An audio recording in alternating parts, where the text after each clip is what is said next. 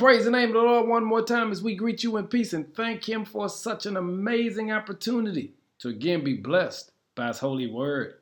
Our word for the day is blessed by God's discipline.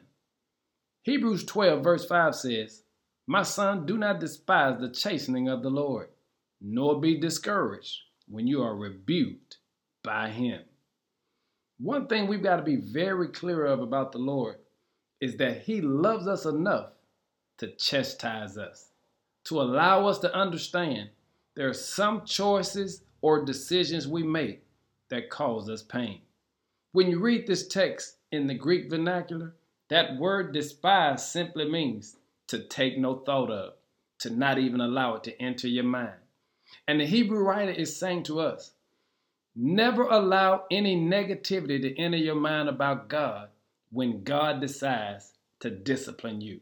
Because the only reason God is disciplining you is because he loves you. But you have an enemy who tries to say to you, you are a failure, that you are an embarrassment, that God is not pleased with you just because he disciplines you. But the reality of the fact is, God loves you too much to let you do things that are going to bring you harm. And so, he reminds us through the text, do not let it enter your mind when God has to discipline you. Because sometimes that's how we know that we're in the hands of the Lord. Because he can't discipline you unless he touches you. And so I want to encourage you today, regardless of where you find yourself in life, to praise God like never before, to give him the very best of what you have to offer.